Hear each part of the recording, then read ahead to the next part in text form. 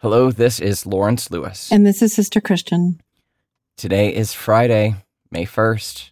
It's Friday, Christian. Mayday, Mayday. This is the Producer's Happy Hour, a podcast with two producers on opposite coasts, reaching out to our filmmaking and live event community to hear your stories about how the pandemic has affected you, your life, and your work. Your stories let us know that we're not alone. It's important for us to keep sharing our experiences, our ideas, our creativity. It helps us understand that we're not alone in all of this. So email us, or better yet, record a 1 to 2 minute voice memo and send it to us at producershappyhour@gmail.com. Just follow the instructions on our website, producershappyhour.com. And please share this show with everybody you know, your entire universe. Just blast us out there, because we understand that these stories, again, they help us, but they help people who aren't in our community as well. They're human stories, and we think that's important. Yes, and if you rate us on Apple Podcasts, it helps the algorithms, and we all need help with the algorithms. Love us. So, Christian, today we're chatting with the lovely Annie Saunders, who is an amazing director and live artist. She works mostly in immersive theater, branded experiential, and she is repped as an experiential director at Hilo. What a lovely, lovely woman she is. Again, I just love these interviews. I mean, she's amazing. The projects she's done are very impactful. Mm-hmm. They're very emotional. Mm-hmm. Again, it's like Yehuda. There's such a tone of human connection that comes out of her work. It just oozes out of her work. It's interesting to be that kind of artist in a time like this when you can't have that human connection in the way that we think about it in terms of physicality and touch and closeness, right? I know. Her work is palpable. Like your emotions are, you could touch your emotions. She's amazing. Yeah. So, Christian, it's Friday. This is believe it or not, this is the end of week 7. Oh, I believe it. I do, because I've definitely got into a routine of house. Well, and this show has helped routine-wise for me. For sure. How are you doing? First, how's your cat? And how are you doing? How's Sid? I know I was pretty emotional yesterday, guys, I have to say. That's okay. So Sid came home last night with a bucket full of medication to give him. He is on anti-nausea medication and a appetite stimulant. And while we're waiting, because he got an ultrasound, he got so much shit. Ultrasound, all kinds of stuff, and blood work and everything. And I'm expecting the results today, but I have to say, within the last hour or so, seems to be a little bit perkier than he's been. Uh-oh. I know. Good. So we're just all going to cross our fingers and think that, he's on the mend. We'll see. So that's very exciting. And another update, I received my test results back, which were negative for antibodies. Really? I know. Okay. So weird. Now, here's a question that I wanted to ask you, and I didn't want to pose it before you got the results. Yeah. Now that you have the results, were you hoping that it was going to be positive? Yes, absolutely. I was absolutely hoping it was positive. And I also understand that, there's with the Abbott test, nothing's perfect right now. All these tests have been rushed to market, as they say. Yeah, and there is still a 10%?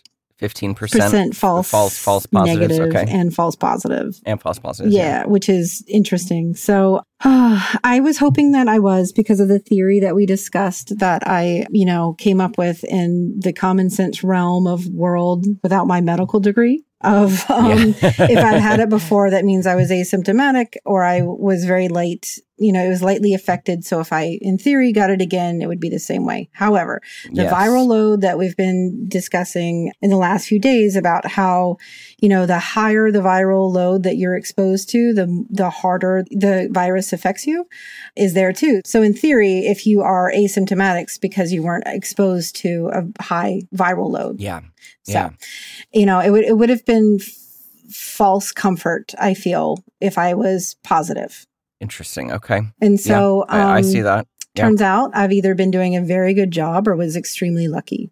And or both. It's a little bit of both. This isn't like some cheesy old saying about luck. Luck is the intersection of preparedness and timing, right? So it's not cheesy. Luck. It's that you were doing the right thing. You were washing your hands, and for the times that you maybe lapsed, the timing worked out. Right. No, I agree with that. But I also was flying all over. And then before March 13th, I would say.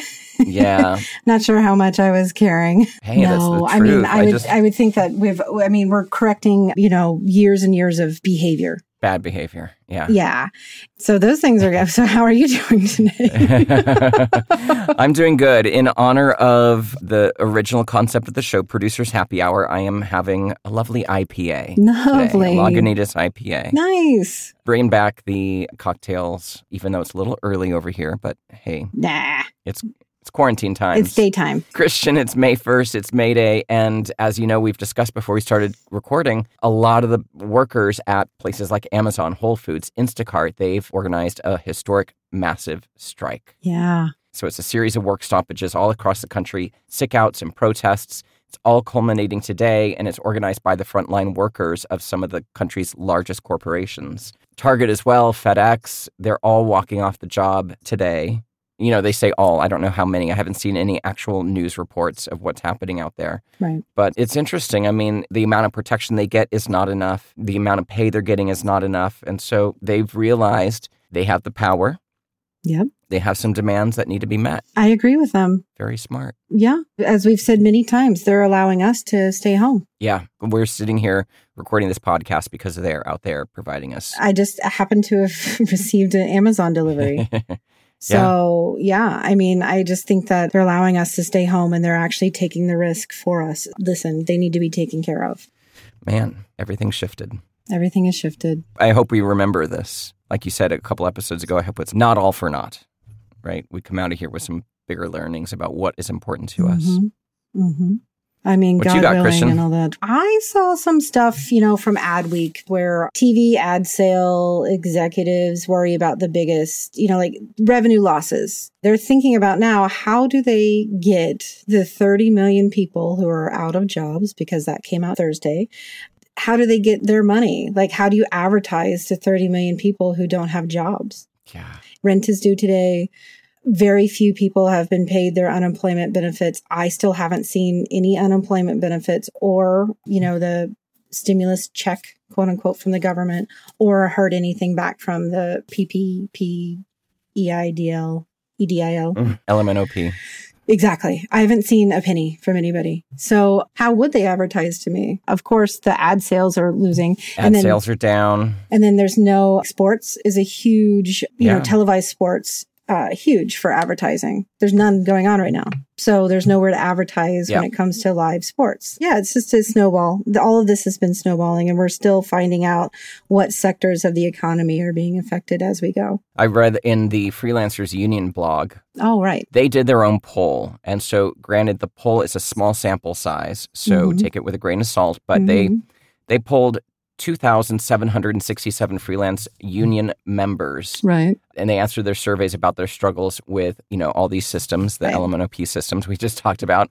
84% of freelancers who have applied for some kind of government relief have not received any money. Right. And almost all of them, 86%, have applied for at least one of PUA, PPP, EIDL, or the Self-Employment Assistance Program. It's a small sample, so, there's probably a hefty margin of error. But yeah, there's a lot of people out there that are not being able to access these funds. Yeah, and you can't get a hold of anybody. Nobody's responding to your... Yeah, it's just... it's very frustrating because, again, I have savings. I'm using it. I had a good last year and the beginning of this year, so that's great. But I mean, what happens when? I might be one of those desperate people who take a job, remotely because I need to.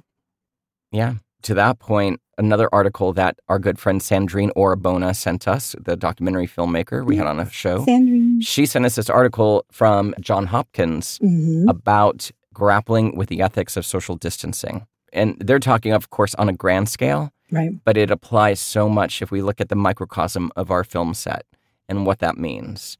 And so this document, I'll put it in the show notes. You can Google it. It's called Grappling with the Ethics of Social Distancing. It talks about all the ethical questions behind the different measures and how to weigh those ethics. It's kind of walking you through the process of weighing the ethics of what is right, what isn't right, and how do we move forward since there is no vaccine.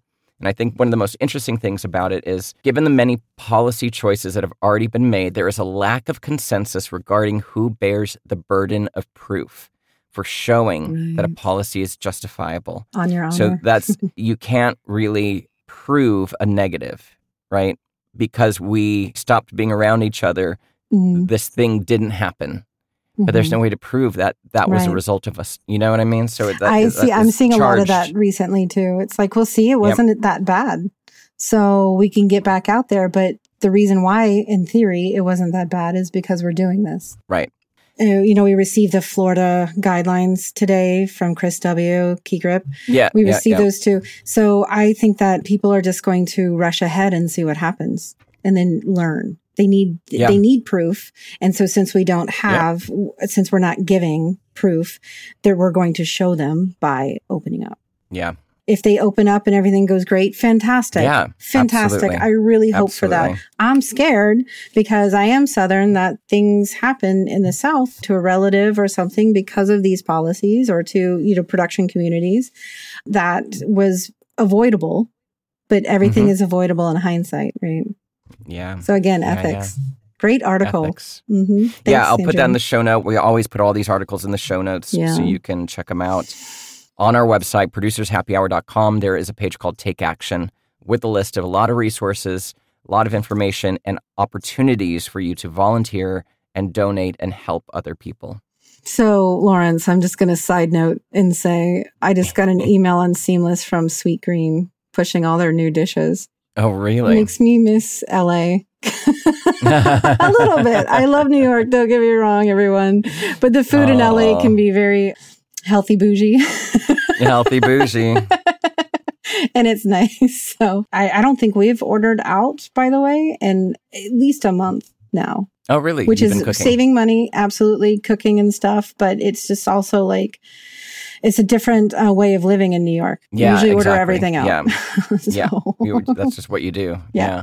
Now that I've got everyone's mouth already for the delicious sweet greens, let's get on with the interview. Yeah, she's a little delicious sweet green as well, and we're going to chat with her, Annie Saunders.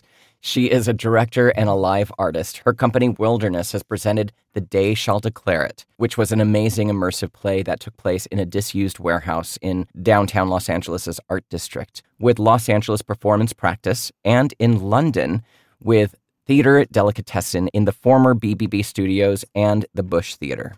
Her company has also presented work at the Public Theaters, Under the Radar Festival, Red Cat, the 14th Factory, the Broad Stage, the San Francisco Playhouse, and Getty Villa. She holds an MA in Literature and Critical Studies from the University of London and trained at the Sanford Meisner Center for the Arts, the American Conservatory Theatre, and the Royal Academy of Dramatic Art. She worked for 10 years as a creative activist with Eve Ensler's V-Day, and she is currently represented for commercial projects and commissions by Hilo, and has created unique, large-scale experiences at Cannes Lions for MasterCard, Santander, Hewlett-Packard, Dos Equis, Bullet, and ASICS worldwide. Jeez, she is amazing. It's a long list of credits. Yes. Let's take a listen. Annie, thank you so much for joining us today. We'd love to check in on you, see how you're doing, how your family's doing. Are you in LA? Yeah, I'm in LA. I'm good. I'm pretty, I'm healthy. My family's healthy.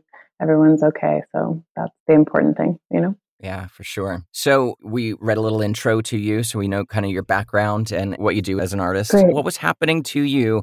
Take us up to the days leading up to the pandemic. Were you working on something? Did you have projects in the works? What was your mind frame before things really started to become an emergency? Yeah, so I was working in London in March, where I have a couple of projects, one that I was working on in particular.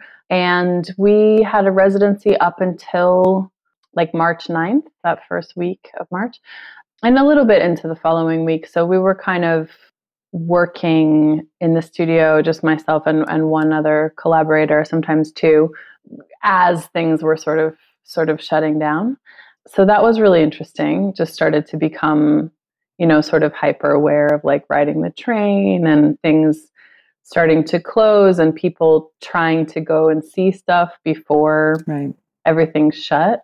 I had a couple experiences of going to the theater in those last like weeks I really felt like, I wonder how long it will be before I do this again. Here we are sitting together. Like, I wonder if we just won't do this anymore for a while, So that was interesting. The last thing I saw was a 7-hour show at the National by Robert Lepage. Oh, wow. And it was like, it was really interesting to do that kind of on the 9th of March at the end of, I think the National closed like maybe 3 days later. Yes. And did you fly home just in time? Yeah. So I was sort of deliberating. So I spent a lot of time in the UK. I used to live there full time, and I'm a British citizen, and I deliberated about staying actually quite a bit. Then in the end, it was like my flight was canceled. They bumped me up to a flight the following day. There was a lot of uncertainty about like if I stayed, how really long that would be. Right. And, in LA, my studio is here, all my stuff is here, all my hard drives are here. Like if I have to hunker down and like something, try to do, like extensive projects, it's better for me to be here. So I flew on March 19th, which was the day that, like when I was on the plane, the order from Gavin Newsom came down to stay home. So just in the nick of time. Yeah, so I've been home since then. I mean, people are still flying, but yeah. And I had, various projects in the works on a number of different timelines. So, the stuff that was touring soon, like in May and in the summer, is postponed. Either like some things that were part of festivals have been postponed, and the festival is just doing itself next year. They're just moving the program from 2020 to 2021. That's stuff like we were going to do Holoscenes, which is a big outdoor show in a tank of water, which is a piece I perform in. The author is Lars Jan, who's a frequent collaborator of mine. So which is a show that I love doing and have been part of since it was created. And it's a big piece of public art for large groups in a public square, sort of unlimited number, thousands of people. That was meant to be at the end of May. That was postponed until next year. I have a site-specific show that was meant to open later, toward the end of this year, in the late autumn, that was supposed to be starting rehearsal in July. That's been indefinitely postponed. As with much of my work, is like involves a property developer and a number of investors and city organizations and permitting, and it's a complex situation. So that's the one I would say that's the most uncertain.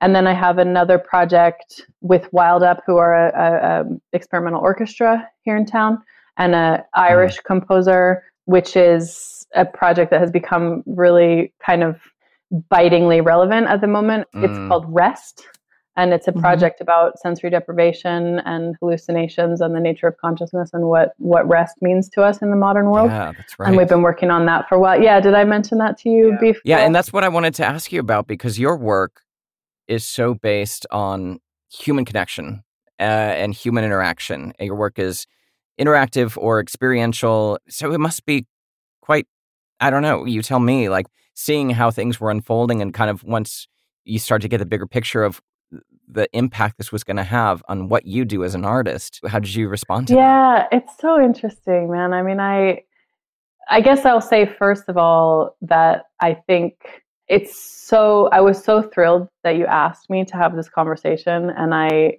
immediately was like, yes, I want to do it. And I'm so excited to be part of the conversation and to be having this discourse about what people are thinking and feeling. And at the same time, it does feel like we're in free fall, and it's hard to have a take, Yeah. I read the headlines every day, and a lot of it just feels like sort of filtering for relevant information. Like, has anything changed? Do I need to do anything? And then there's like a sea of op-eds, right?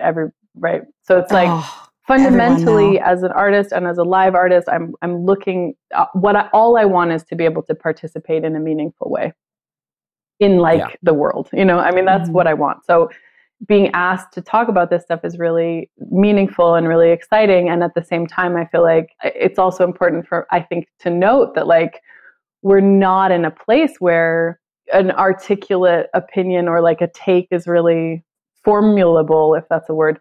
there was a beautiful interview with the author George Saunders that really spoke to me. So there's been a couple of pieces on the internet that I've returned to again and again. And one was this interview where he says basically like, we need to keep our sensory apparatus as open as possible so that we don't miss any data, because it's going to be our job to describe this in the future.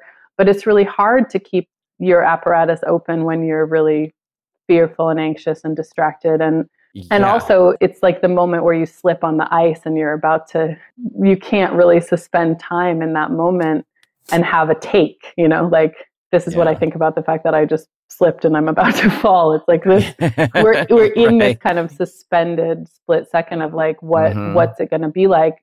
At the same time, I think that, I was saying to someone yesterday, like, I love to make work for small groups of people. Right. I love to make work for one audience member at a time, 10, 20, 25, 50 audience at a time. I love that kind of intimate work. Yeah. It's often financially impossible or challenging. Sometimes prohibitively challenging. Yeah. I've been doing a show that allows one audience member through at a time. Doing that show for 7 years, I can guarantee you it's financially impossible. Yeah, exactly. So, let's say this. I would frame it a slightly different way, which is that it requires a new model. Right? Yeah, it requires a new model. Yeah. And I think for years we've been trying to find a model that works for intimate audience sizes and for the creation of personal experiences that doesn't require, a $1,500 ticket price, right? Yeah. So I think that we've been trying as the makers of the work to also be the architects of a new producing system.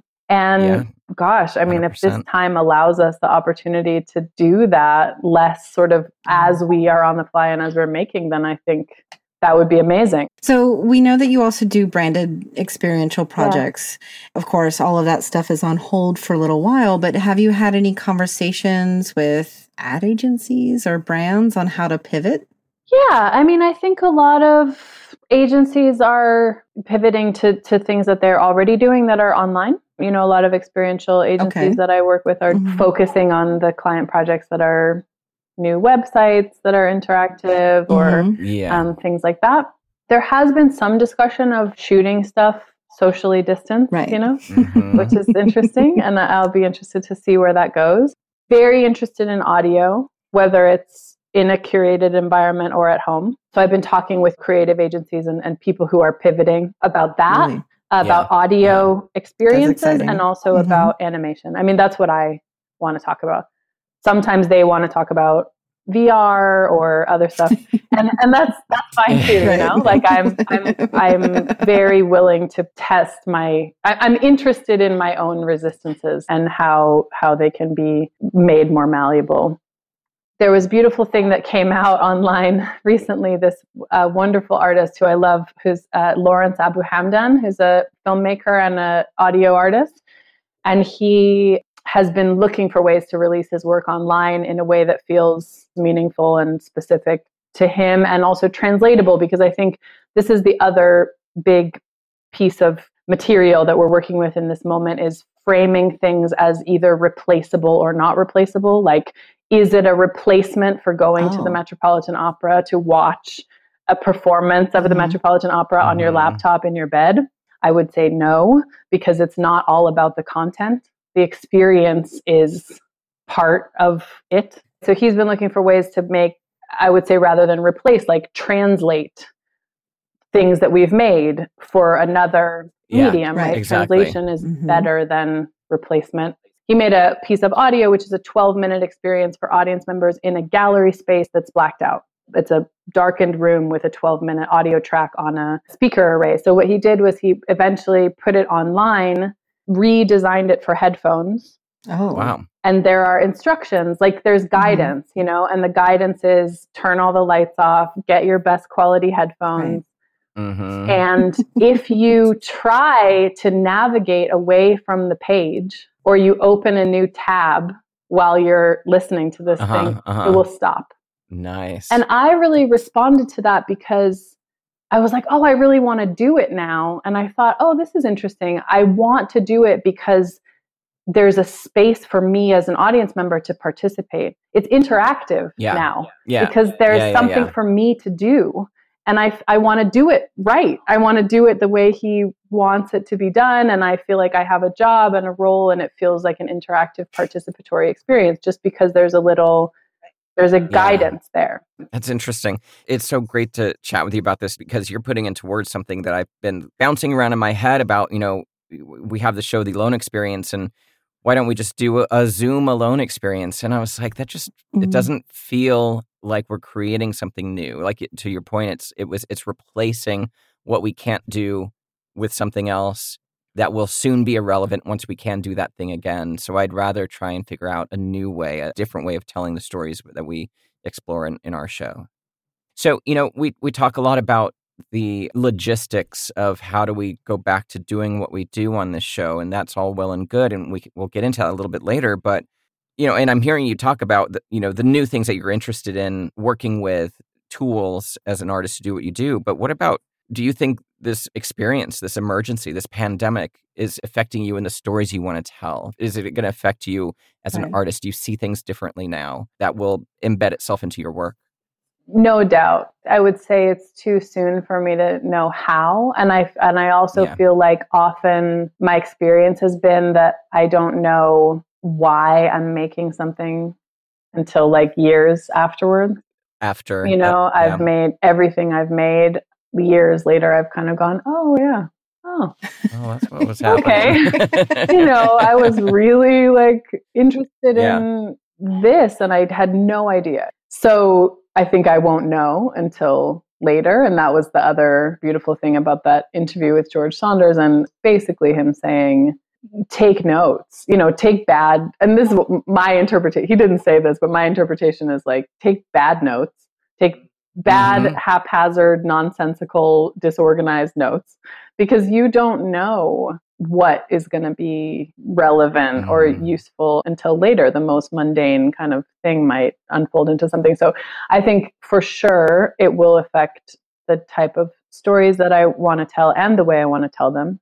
It's also reframing the work that I'm already making, right? Like what I've been talking with Emma O'Halloran, the composer for Rest, is like, it's really interesting because we have this body of recordings of interviews and research that we did before. And then we have the things that we're talking to people about now, in terms of like what rest means to them in the modern era, and sensory overwhelm, sensory deprivation, dopamine fasting, all these different things that are going on, all these phenomena. But we've crossed a line with that subject matter. The recordings from before are from a different world, right? And right. What we've been talking about is like, well, this show it's going to be about this now. We don't even have to like make it about this or point. It just will be. People, that's what's going to be coming up for people.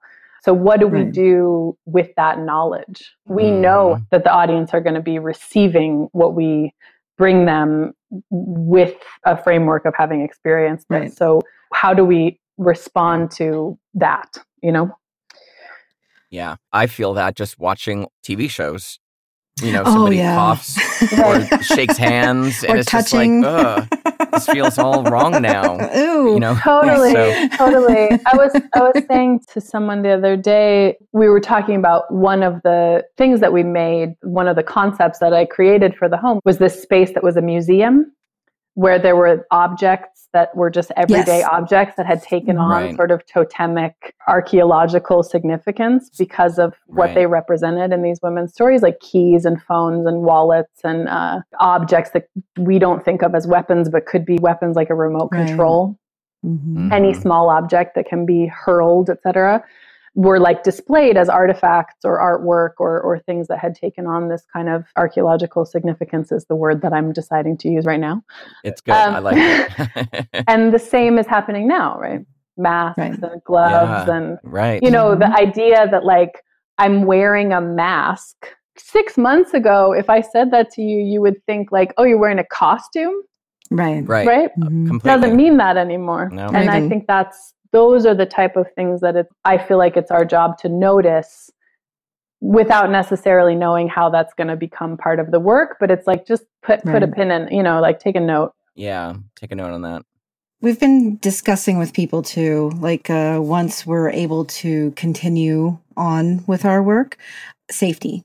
Yeah. And what we feel is, or boundaries, what we feel we're going to need to be able to go back to work within ourselves or require of, the trust that we may or may not have. I mean, we trust that people are close to us, but maybe not 2 circles away. I think maybe a better question for you would be, are there any larger ideological changes that you hope to see in the industry just as a result of all of this? I think it's so interesting, and it makes me feel kind of proud of like the immersive community, because I think that people who've been making intimate shows where audience are interacting either with performers or with the space or whatever have been thinking a lot about safety for a long time. Yes. Have been thinking about performer safety, audience safety, have been experimenting with incredibly complicated sort of waivers and things for people to sign, or like instructions or signage, or like how much do we tell them to maintain some mystery and intrigue, but we keep them safe. And man, like we've been thinking about that stuff for so long. Yes. 100%. I've been thinking about that stuff for so long. I mean, I remember somebody, a commission I had last year, there was a question about actors serving food to the audience.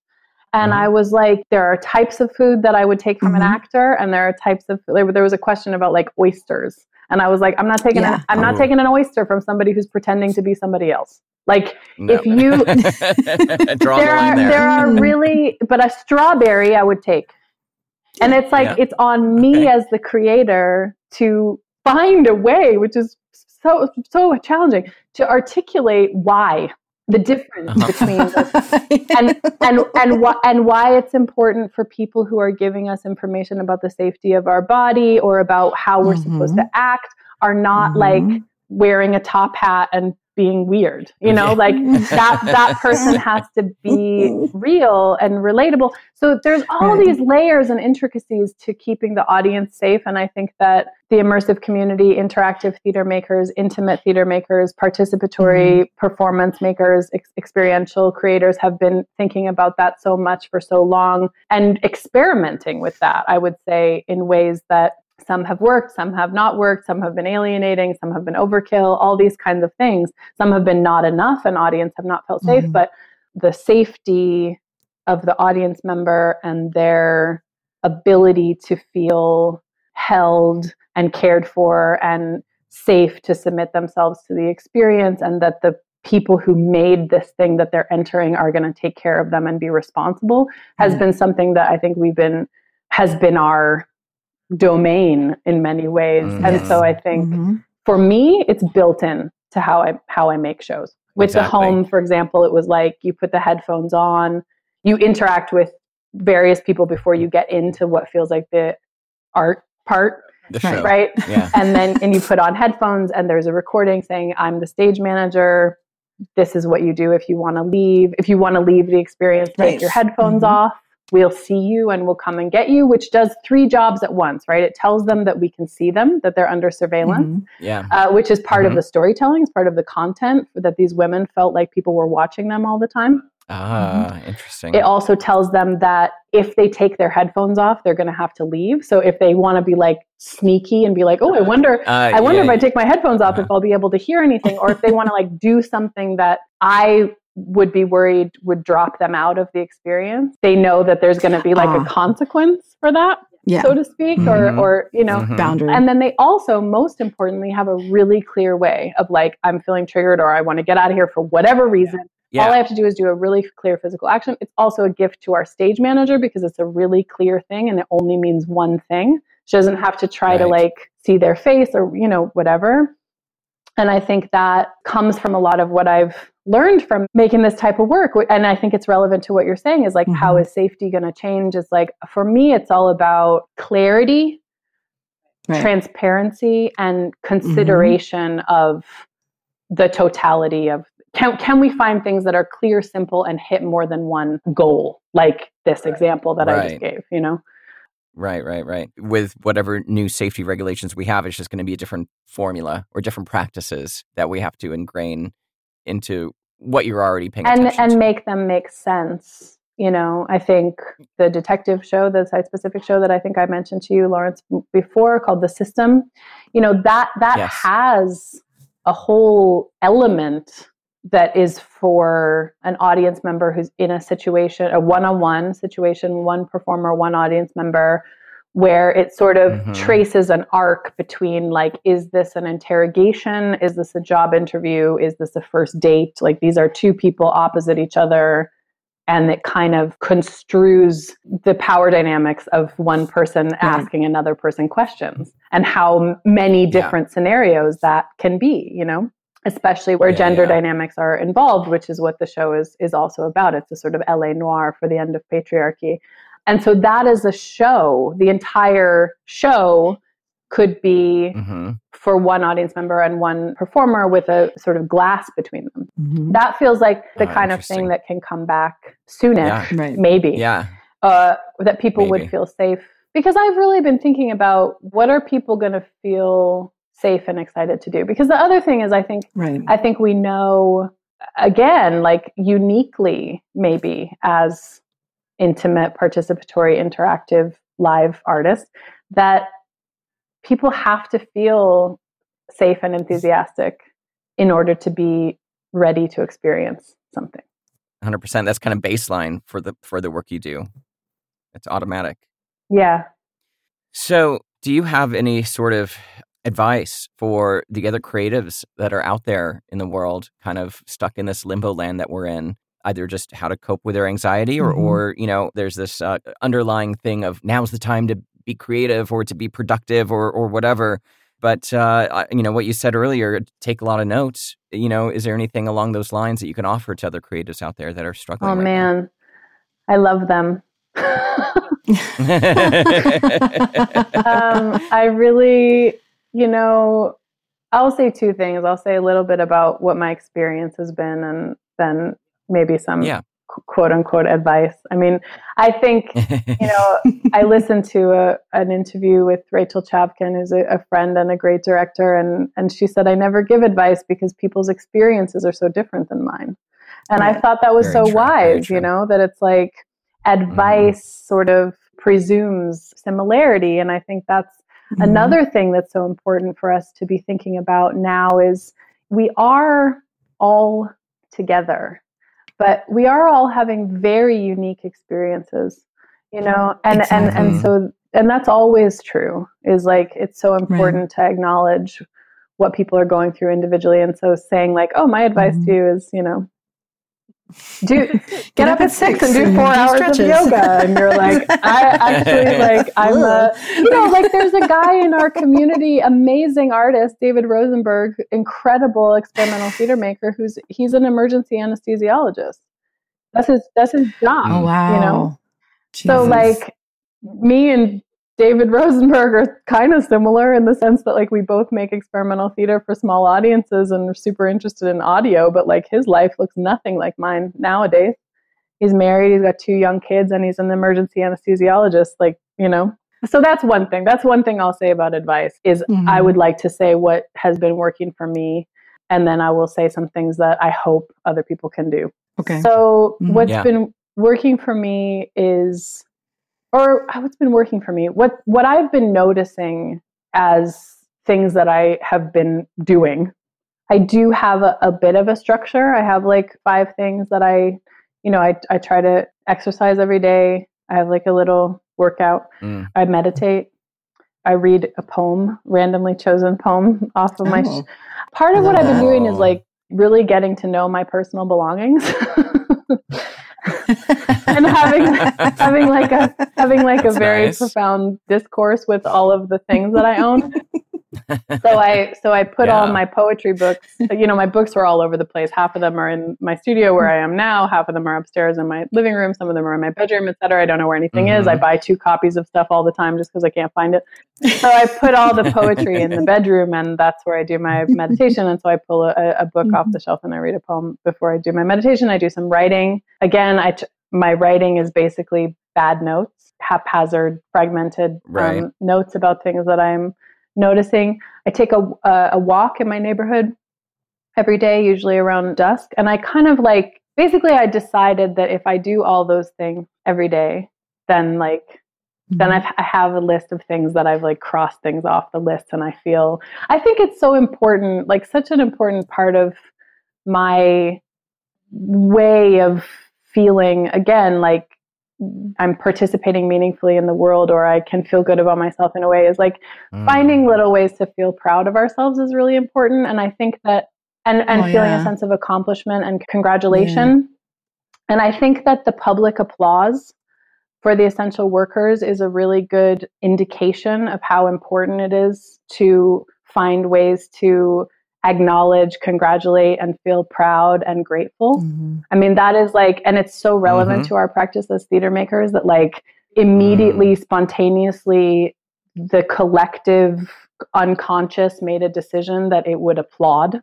It would do a physical, audio-based action of congratulation and admiration, acknowledgement of accomplishment. I think we need to do that for ourselves, like find ways to feel like we're doing a good job, Right. So I do those things like for my health. I think prioritize health is my advice, whatever that means. So mental, spiritual, emotional, physical health, prioritize health, take bad notes. I have random sticky notes all over the house, so I understand what I feel bad notes are. I think, and then I'll come across them and just be like, "What the hell is this?" Oh, I think prioritize health, take bad notes, rest, congratulate yourself, congratulate each other, reflect. So another thing I've been thinking, man, is just like I'm so grateful to be an artist and to have been able to participate in that way and make the work and share the work that I've been able to be part of. And I hope that I can continue to be that, I just hope that there's a place for me in the conversation as this continues, because it's been so fun, Again, thank you so much for joining us today, Annie. It's been such a pleasure. Before you go, though, I mean, sometimes we ask people what they're looking forward to once they can go outside. But I think that maybe if you could answer what you hope comes out of this experience, maybe it's personally or for the industry or for society in general, that would be lovely. I think it's been said by other people too, and it's been something I think that's been coming up. There's something emerging, I think, about acknowledgement of the connectedness and the care that we can offer ourselves and each other. I was very moved by this article in the New York Times about Gabrielle Hamilton about Prune. Did you guys read that about her restaurant? Yes. Oh, yeah, that was very moving. I read something earlier about the connection between hospitality and storytelling. And when I read Gabrielle Hamilton's piece, I was, just like touched to the core by the part where she talks about sitting alone in the empty restaurant and listening, which is exactly how we make site-specific work. When I acquired this building, they said, what's first? And I said, first is me. I come in here and I sit here and listen to what the building wants, what the future might be, like what the walls are saying, all this stuff. And she was saying, I sit in the empty room and I listen to the cooler and I listen to the fans come on and I listen to the creaking walls and I imagine what might come and I feel electricity in my body and sometimes I rearrange the tables. And I just thought, that's me. I'm her. We're the same. We're one. We're really one, We're all in the hospitality business. Yeah. Right. And it strikes me how connected that word is as well to the word hospital. Right? Seriously. And we all hosting each other in some way. And I hope for that. I mean, it sounds kind of corny, but I hope for a kinder, more caring world that acknowledges the ways in which we're all connected, Yeah, I think we've strayed quite far from that. So I'm excited about the possibilities.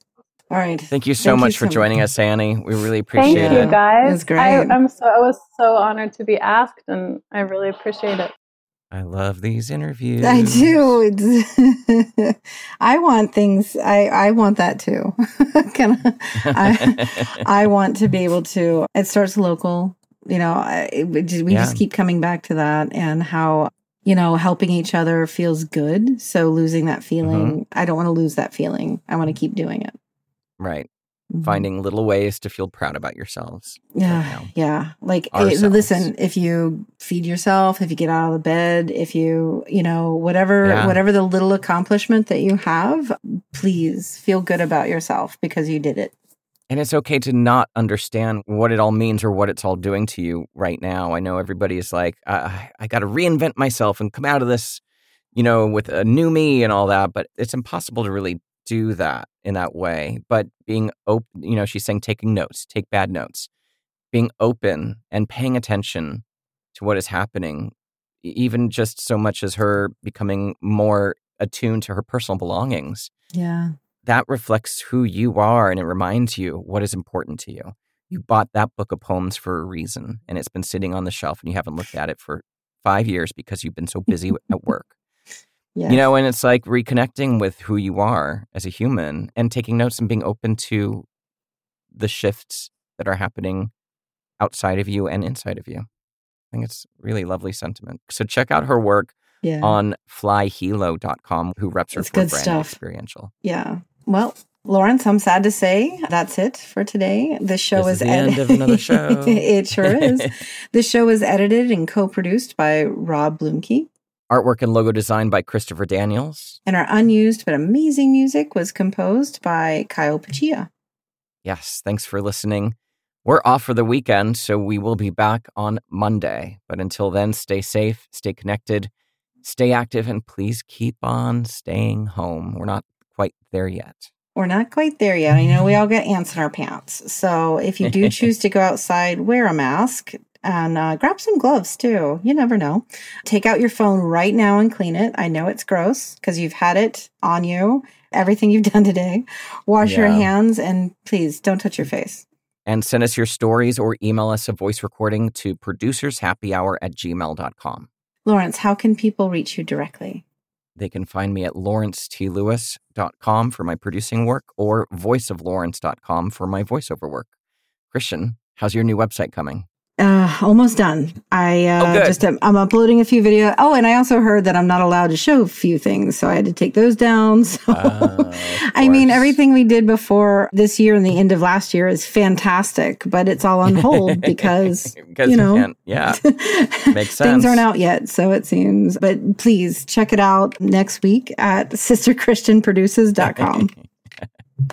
All right, everybody, have a great weekend. Bye. Bye.